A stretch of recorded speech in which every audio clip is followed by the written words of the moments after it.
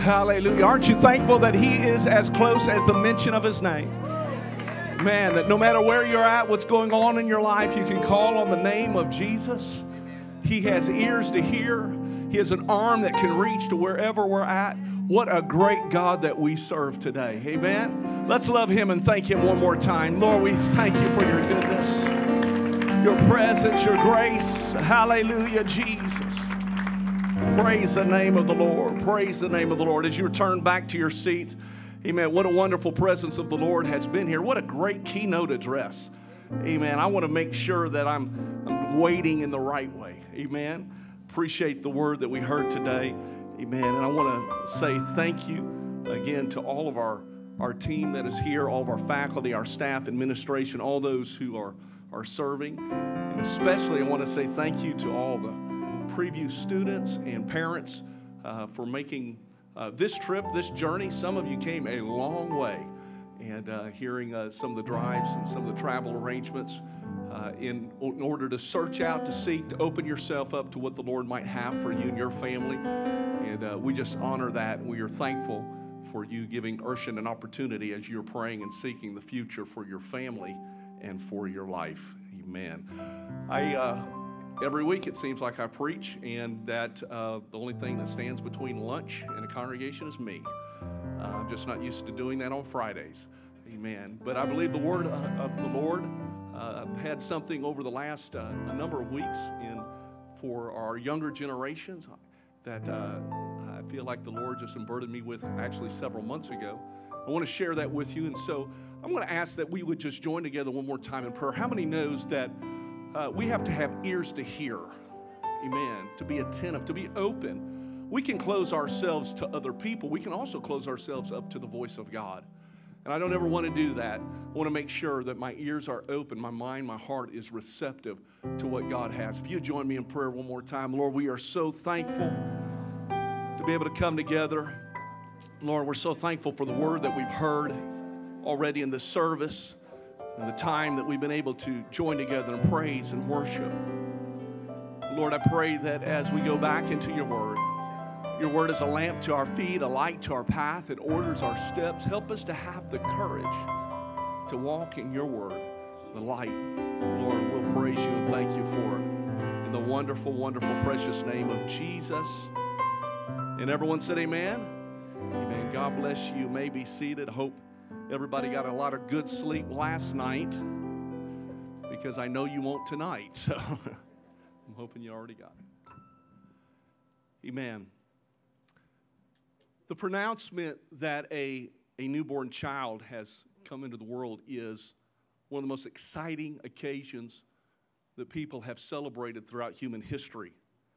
In fact, it's such an important occasion that we continue to celebrate on an annual basis the birth, the life, and as long as we're on this earth.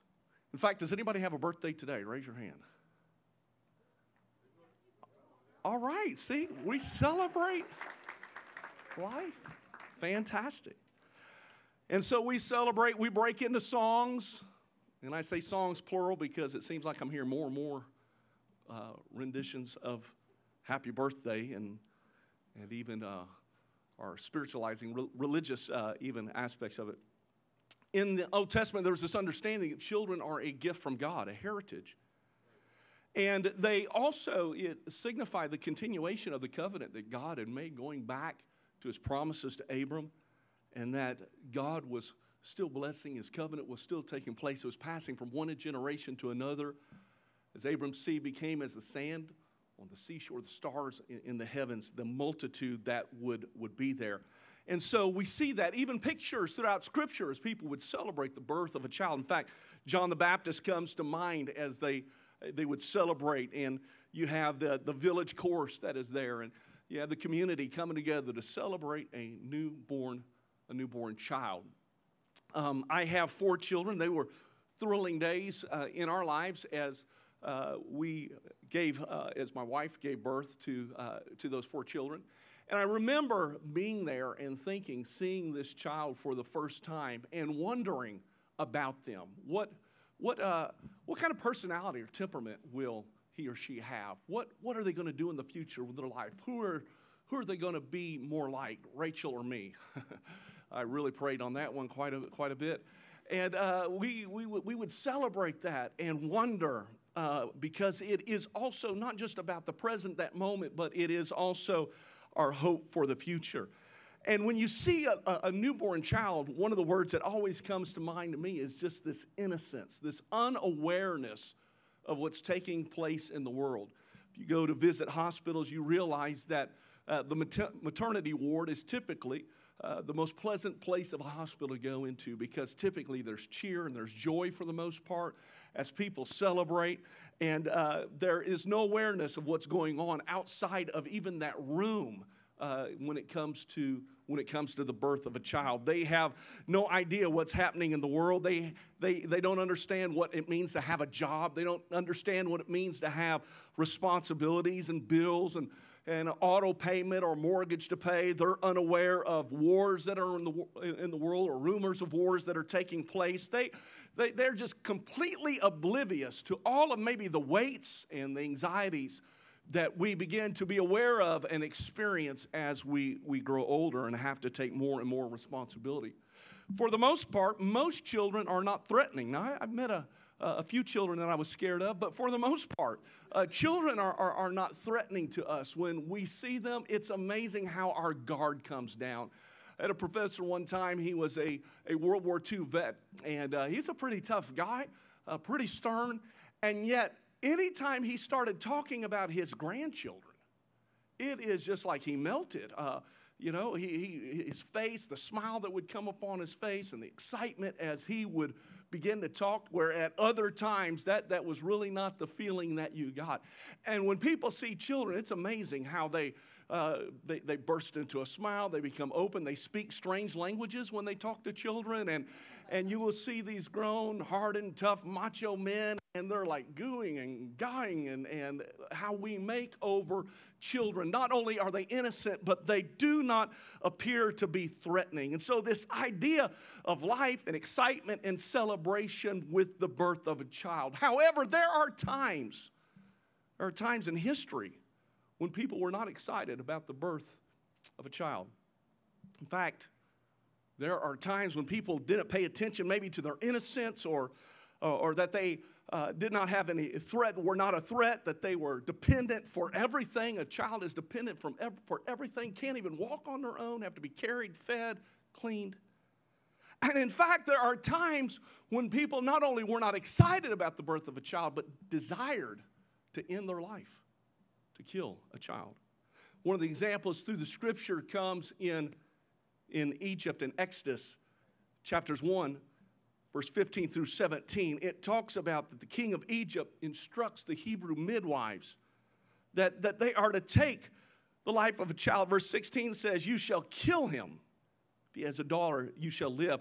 Verse 17 says, "But the midwives feared God." You see, the unwillingness, or not the sacredness of the life, especially of a child. When we lose that sacredness, we have lost our fear of the Lord.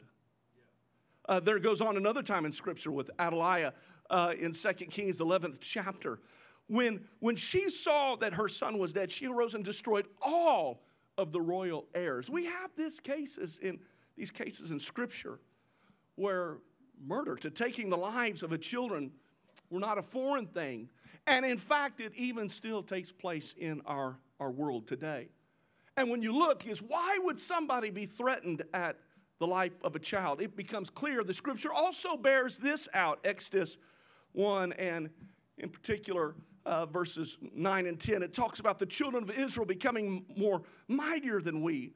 He says, "Let us deal shrewdly with them, lest they multiply. And it happened that in the event of war, they may also join our enemies and fight against us, and so go up out of the land." We see that one of the reasons why Pharaoh wanted to destroy the lives of children is he had this fear, this insecurity, that if Israel continues to grow and multiply, they could become a very real threat to our future. They could join with our enemies and they could overthrow. And so he found it politically expedient to call for mass infanticide. He realized that this was a threat their life. Athaliah had this selfish ambition that she wanted the throne for herself. So one of the ways to protect her place of power was to take the lives of children and of younger people. Jehoram in 2 Chronicles, the Bible lets us know that when he became king, he strengthened himself and even killed all of his brothers. This selfish ambition, this fear, this insecurity because of the future. When Zedekiah tried to escape because of the siege that Nebuchadnezzar had brought, the Bible lets us know that he is caught. And the very last thing that he would ever see, 2 Kings 25:7 says, then they killed the sons of Zedekiah before his eyes. Then they put out his eyes and bound him in bronze fetters and took him to Babylon. The last thing that he would ever witness was the enemy taking the lives of his children just to crush any hope that they would have for the future. You see, this goes over and over and over again. There is this understanding that if we can control the life of children and young people, the next generation, then we can control the future.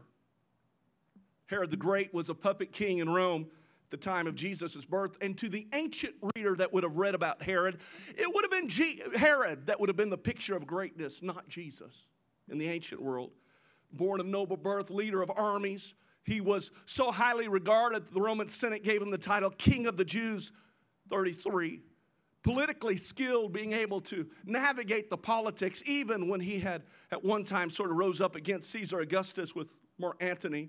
The greatest builder of his day, built extensively throughout. And the definitive biography of him is called Herod, King of the Jews, friend of Romans. And those two go together because it's a friend of Rome that makes you the king of the Jews. Whereas Jesus was a friend of sinners, not the friend of Rome. And as a result, and that's not a positive thing in the ancient world, be the friend of sinners, and as a result, he would be executed as a threat to Rome eventually. Herod ruled in a way where only the ruthless survived. He didn't cower before anyone. He had 10 or 11 wives. He suspected the ambitions of the only one it seems like he truly, really loved, and he had her executed when he suspected her. He had his mother-in-law, 2 of his brothers-in-law, and 2 of his own sons by his favorite wife executed. When his barber tried to talk him out of killing his sons, he had his barber executed. It was so bad that Caesar remarked that giving the Jewish refusal to eat pork, uncleanness, that it was probably better to be Herod's pig than to be one of his sons.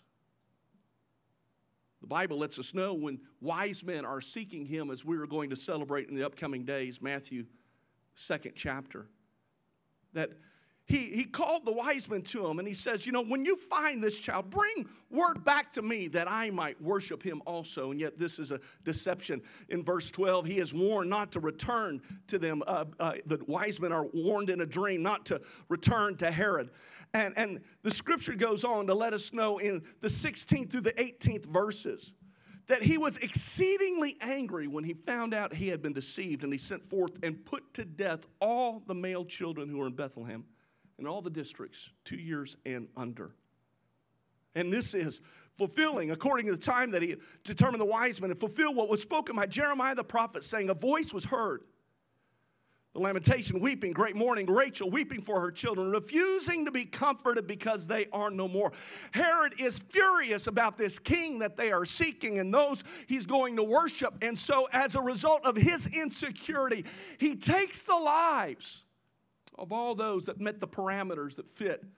That when we talk about the era, the season of Jesus' birth, we find out that all associated with it is not calm and all is not bright, but that there is the slaughter of the innocents that take place as soldiers would come and take the lives of future generations. So when we look at the scriptures, consider the taking of life of children and of young people and of future generations throughout the biblical text. Whether it is Joseph who has this vision of the future, and yet because his brothers are jealous and resentful, they want to silence him, they want to stop him. Whether it's Moses who is born in Egypt, whether it's David that Saul begins to hear this song about how while Saul has slain his thousands, David has slain his 10,000. And it's not long before Saul is trying to pin him to the wall with a javelin to take his life. We talked about the monarchy in Adaliah and Jehoram. We talked about Jesus with Herod, the slaughter of the innocents. Realize children, innocent, non-threatening, the future generation, and it's motivated by insecurity and fear and selfish ambition. It doesn't make sense. Why? Why would people take this stand against the next generation? Well, the reason is, it's not the threat that the children were when they were 1 or 2, or even as young people. It's what Herod knew and what Pharaoh knew and so many others knew. They knew they're not going to stay children. They are going to grow up, and they have a future, and they have a potential. And so what I want to do is I want to stop them before they ever fulfill what God has for their life. Joseph, the favored son of his father, resented by his brothers, and they're intent on taking his life, and he's going to go through the pit and Potiphar's house and the prison. But one day Pharaoh will call, and he will assume the second in command in all of Egypt. And as a result, not only will his family, but nations will be saved because Joseph, even though you can't see it when he's in the Father's house, God has a plan for him. He is going to be a deliverer. He has a purpose for him.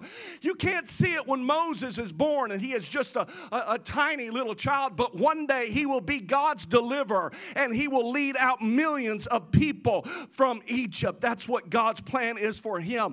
And Jesus, he might have been born in the humblest of circumstances, but one day he will be the Savior of the entire world, and through him all the nations of the world will be blessed, and he will be King of kings and Lord of lords. He will be God Almighty. And so as a result, the reason why Satan and the reason why our carnality of our carnal world just hates the next generation, wants to either stop it, silence it, or change it, is because they know the potential of the next generation. That God has a plan and has a purpose. And if they ever fulfill it, Satan's kingdom will be impacted. It's not because of maybe who our children are when they're born. And when we look at this great group of students here, and already so many of them are involved in some type of ministry, it's not even fully where they're at right now. But he knows the power of a faithful walk with God.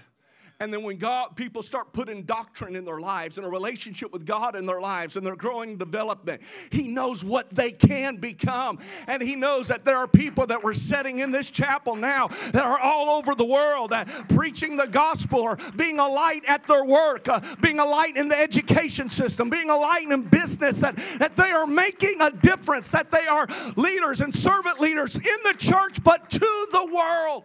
And he hates that, and he wants to stop it. I realize that when when you have that child, you have to clean them up, clean up their messes. And the bigger they get, the bigger the mess. Any parents can say amen. You have a baby, all you need is one wipe, right? Hopefully. But all of a sudden, as we get bigger, the messes get a little bit bigger. And we all have our struggles in development. Anybody had any struggles as you go through adolescence and growing up? Nobody's going to help me today, huh? Nobody wants to acknowledge that. Thank you. We realize that we're real people. Struggle with growing up and the stages of development in life and adolescence and decisions. And as we go into new stages of our life, and what was the challenge of making sure we brush our teeth every night before we go to bed and frustrating our parents with that. There's something else as we grow and develop from there on. And so we have those frustrations of growth and development, and we're not there yet. And sometimes because we're not there yet, we don't fully see the future that God sees in our lives. But God puts a plan and a process in our life to develop it. It starts with our parents and our family and our church and our community and our education. But through all of that, God is working and shaping and developing us to fulfill a plan and a purpose that many times we are not aware of right now. And so what the enemy wants to do, he wants to stop us from ever getting there. He wants to keep that from ever being fulfilled in our life. And that's why one of the reasons why Urshan is here is we are part of God's plan to help protect the future and to be able to say in a world that is trying to destroy the next generation, we have faculty, staff, administration, parents that unite together and say, no, no, no. God's got a plan for this generation. God's got a plan for our children. God's got a plan for our students. And we've got to make sure we protect them during this stage of development. Because while I'm really excited about the potential that is in this room and what is already taking place by the ministry in this room, I tell you that what God has planned for your lifetime is so much bigger than you've ever experienced even to this point. And the enemy would like to do anything he can to stop your ministry, to kill you from going upon your job site and going in the education system and being an apostolic witness and letting your light shine. And we've got to realize that potential, and we've got to protect what God has placed in our heart, our spirit, in our life. Joseph, there's a Reuben that started by saying, don't kill him. Just this intercession there to keep him. And then Moses, there was a mother and there was a sister that intervened and protected him when he was unable to protect himself. Mother who hid him for several months and made an ark of bulrushes and hid it among the reeds. A sister who stood watch. See, that's some of the things that we learn to do here at Urshan. It's not just about faculty and staff, administration, and parents watching over and trying to protect the next generation. Sometimes it's siblings, it's brothers and sisters, it's peers, it's other people that we go to school with. In fact, part of our honor code here at Urshan is to realize that we are a community that is called to watch out for one another. Watch out for one another. From the honor code about loving mercy, here's what it says: that we model behavior that fosters a safe and peaceful environment, compassionately confronting any person who believes to be in a violation of the honor code, informing the appropriate community authority if unresolved. What it is saying is that we have a responsibility to one another, and even when the person that we share a dorm room with or somebody we share a class with, when they can't see that there is a danger, that we look out for one another. We care for one another. Why? Because God has got a plan, and it's an eternal plan, and the kingdom is going to be impacted by this generation, and we have to unite together and watch out for one another and care for one another and love for one another and protect one another, because the future is too important to let the enemy have his way. Joash, son of Ahaziah, grandson of Adaliah, Jehoiada the priest would hide him in the house of God for 6 years. Hide him in the house of God for 6 years. And he would do what was right in the house of God. And he would be trained in the house of God, and then he would be the one that would lead revival and renewal and the repairing of the temple. But there had to be a place that when his life was in jeopardy and he had not grown and been developed and trained fully to fulfill his purpose, there had to be a priest, there had to be a safe place of protection that would keep him until the day that he would launch out into that ministry. You see, that's what Urshan is all about, is that it is about a place that we come and we get training in apostolic doctrine and identity and our Pentecostal experience, our walk with God, that when the time comes, we are ready to go out and fulfill his purpose and design for our lives. Of course, Jesus, he would be a refugee in Egypt. He would be in obscurity in Nazareth, but one day he would step onto the scene and the world would be changed. I stand here today, and it's because my parents, through challenging times, and I was a challenge at times growing up, they were here, they would say a hearty amen. They kept praying for me. I dropped this bomb on my dad one time on a Sunday night. I was a young teenager, and I told him I was going to take some steps back in my sort of walk with God, my relationship with God. And it was a Sunday night, and it was 10 minutes before church started. And he was in his office just finalizing. You know, it's like I just planned the perfect time to do that. And here's what he said. He said, we'll talk after church. That's all he said. So that night, you know, I was in bed, sound asleep when my door opened up, the light came on, the covers came back. We started having a conversation. I began to realize if I ever wanted to sleep again, I better get right with God. I have a vivid memory of my mother. If you have ever met my mother, she is just the shy. She probably never knew she was in the room or around. Running down a center aisle, the only time I've ever seen in my life. Worshiping God, lifting her voice, a concern she had for me, that a dark place that I was going. But it's not only my parents. I think of people that I went to church with. I think of professors that I had in college. And I began to realize that all throughout my journey, there were times that I didn't know the danger I was in. There was some innocence that I had. There was some things that I was not aware of. And I needed other people in my life to stand in that gap and protect me, because God wanted to do something with my life. And if the enemy could have, he would have stopped it when I was a young person, I was a teenager. But I had people that were in my life. I had friends, I had peers. And that's why I'm here today, not just because of me. And so when I stand here today and I look across this audience, I think, oh my Lord, what does God have planned for this generation? And what I have to do and what we have to do is we have to protect the future. We've got to protect the plan that God has, the vision He has, the calling that He has.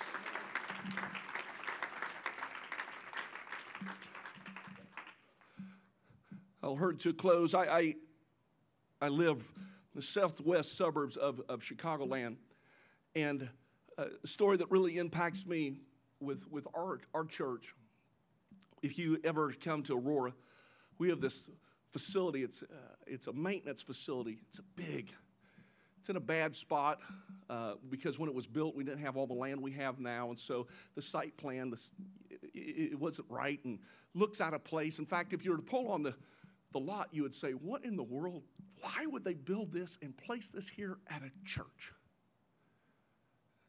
And it would be a valid question.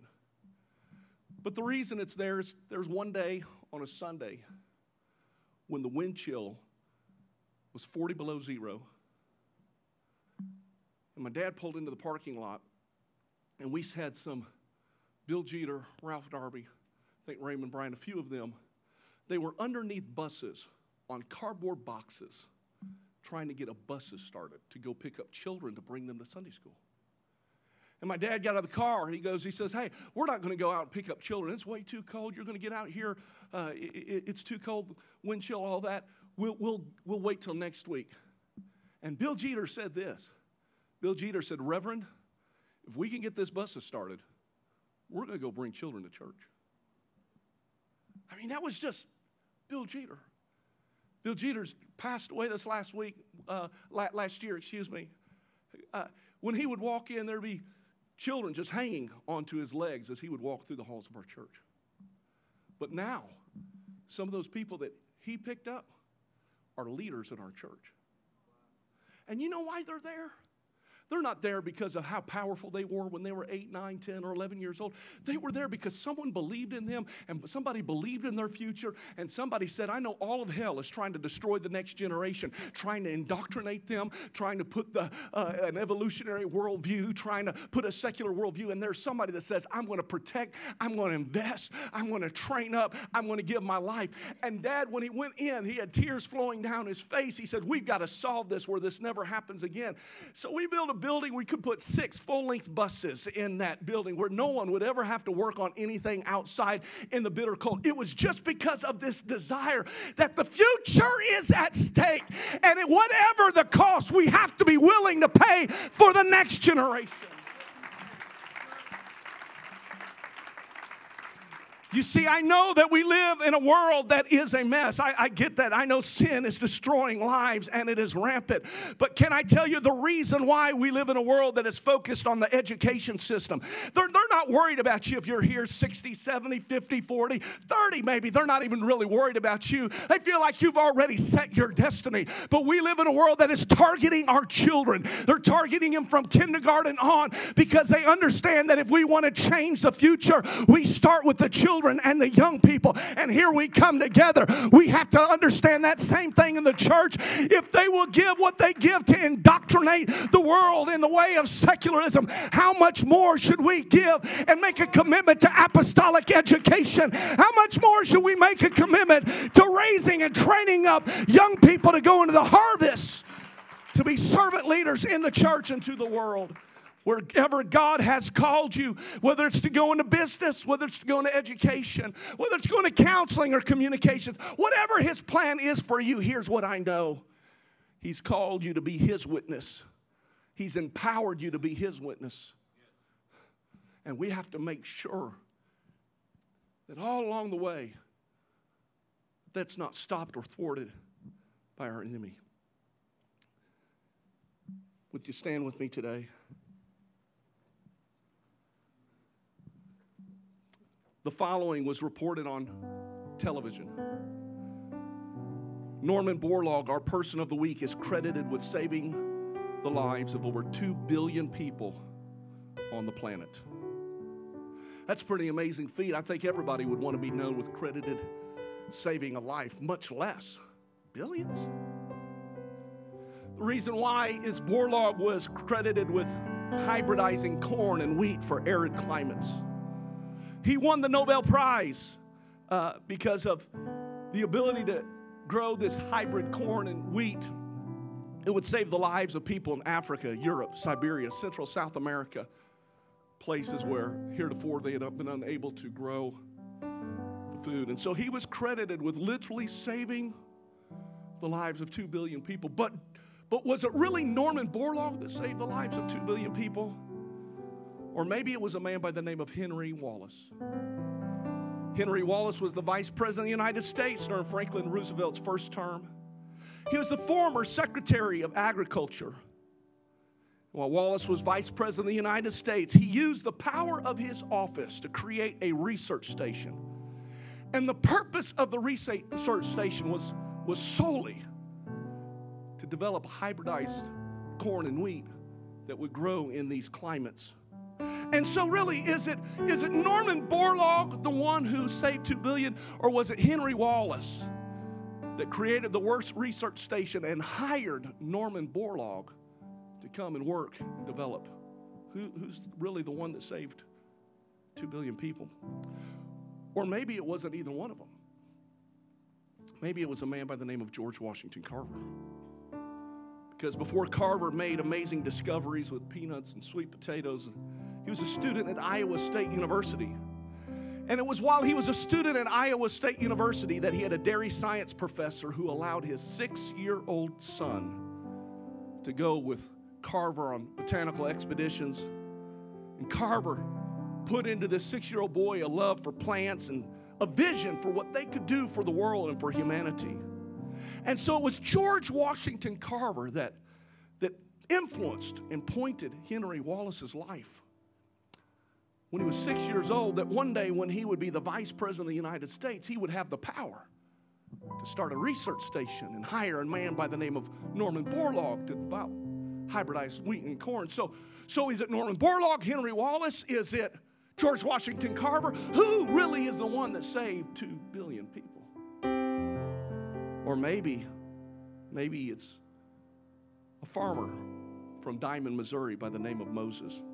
He and his wife, Susan, they didn't believe in slavery, and a group called Quantrill's Raiders terrorized their area, destroying property, burning, killing. One January night, they came through, and not only did they burn the barn, they took people. One of the women that they took was a woman by the name of Mary Washington. And she held on to her infant son, George. Mary was Susan's best friend, and she was distraught when Mary had been taken away with her son. And so Moses began to inquire neighbors and towns around, trying to set up a meeting, trying to connect with Quantrill's raiders, hoping to be able to get Mary and her son back. He rode several hours north to a crossroads in Kansas and met the raiders. They showed up on horseback carrying torches, flour sacks tied over their head, holes cut out for their eyes.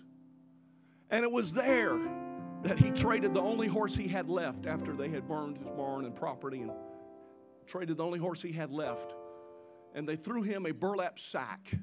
When he grabbed the sack and began to open it, he found a child in there, half dead, cold. Took the child, put him inside of his coat, and having to walk back to his farm. He pledged to this child, his mother being killed, Mary, that he would raise this child, that he would give this child his name, that he would educate this child. And thus comes George Washington Carver. So is it Henry Borlaug? Is it Henry Wallace? Is it George Washington Carver? Or is it a farmer in Missouri named Moses who's responsible for saving 2 billion people? I think it's all of it. Everybody playing their part, but it has to start somewhere. And if the enemy could have stopped a George Washington Carver or Henry Wallace or all along the way, but you just never know when you protect a life. You never know when you come to school and say, I'm going to give my time to putting apostolic doctrine. I'm going to get my higher education, but I'm going to make sure it's from a biblical worldview and apostolic doctrine, because I'm going to go and be a missionary out into our world. Whether it's a missionary overseas, or if it's a missionary at Boeing, or it's a missionary at a telecommunication company, or it's a missionary in the school district. Whatever God has called me to, I am called to be a missionary, to be a servant leader in the church and to the world. And it's critical that we not only protect those around us, but young person, it's critical that you protect the calling that God has placed on your life, because the enemy wants to destroy you and keep you from fulfilling what he wants you to do in your life. So today, as they're going to lead us in singing, I want to open up these altars, and I want somebody who will step out to make a commitment that I am going to protect the future that God has for me. I'm going to take it seriously. I'm not going to allow it, because I don't know who's waiting on me to fulfill my role. I don't know where George Washington Carver or Henry Wallace or Norman Borlaug. I don't know, but I know that if I continue to fulfill what God's plan and purpose is my life, there are going to be souls that are saved and kingdom is going to be impacted, because I protected what God had. Would you join me in prayer today? Lord, I thank you, Lord, for our students and our preview students and parents that are here today. God, as we're seeking out your will, as we're praying, searching, Lord, you can see farther than we can see. You can see beyond our limitations. And Lord, you know the plans.